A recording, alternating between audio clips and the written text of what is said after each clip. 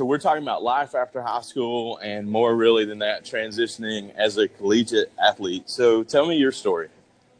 Okay, so I am from Odessa, Texas, which isn't known for being the center of soccer in Texas. So I actually ended up going to Friends University here in Wichita, Kansas, playing 4 years of collegiate soccer. And I'm in my fifth year of semi-professional soccer at the moment. I'm playing indoor soccer for a team here in Wichita called Wichita Selection.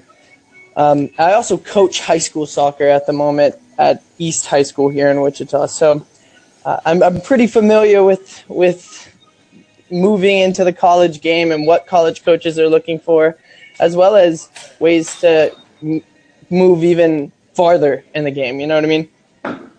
So here's what I'm curious of. What's it like just to transition from high school sports where, yeah, there's pressure, but it's not nearly as much as college, right? I mean, some guys, Right. their scholarships are riding on their – I mean, the truth is some guys' scholarships are riding on their performance, right? Right. Yeah, to an extent. Yeah, All right, definitely. so and for some guys, it's almost like, practices you can't just miss when you feel like it. You have to be there. You have to show up, Right. right? So for some guys, they think their sport Right. becomes a job to them. What would you say about that? Like, what would you Mhm. say to that guy who feels like, you know what, I don't know if I want to do this or not because I don't know if I want my sport to become my job? All right. Yeah. Well, I'm all about being 100% real with people. And the thing is, if you're going to be an athlete, and I've told my boys this, I have one-on-one meetings with my boys at the end of every season, and I had a couple, well, more than a couple. I had they asked, "Do you want to play collegiate soccer?" And they said, "I don't know, kind of." And the answer there is, it has to be one or the other. It can't be a kind of. You cannot be a collegiate student athlete on kind of.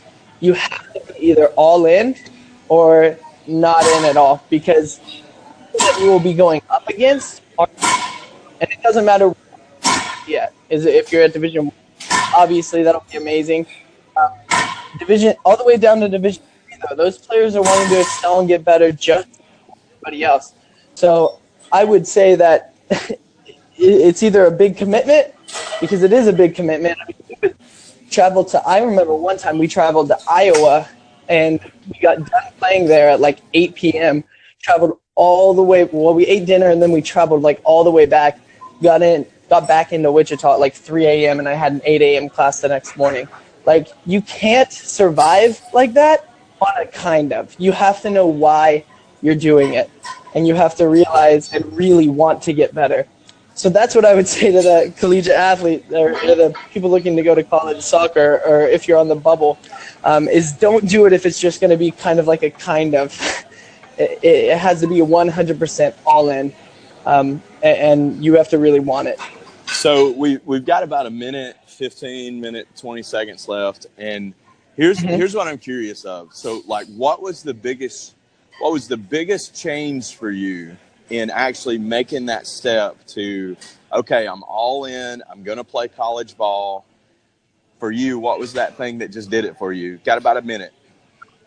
Yep. So I played 6 years in Dallas. That is 6 hours away from Odessa, Texas. I traveled every other weekend to go play soccer in Dallas at the highest level that I could possibly get at.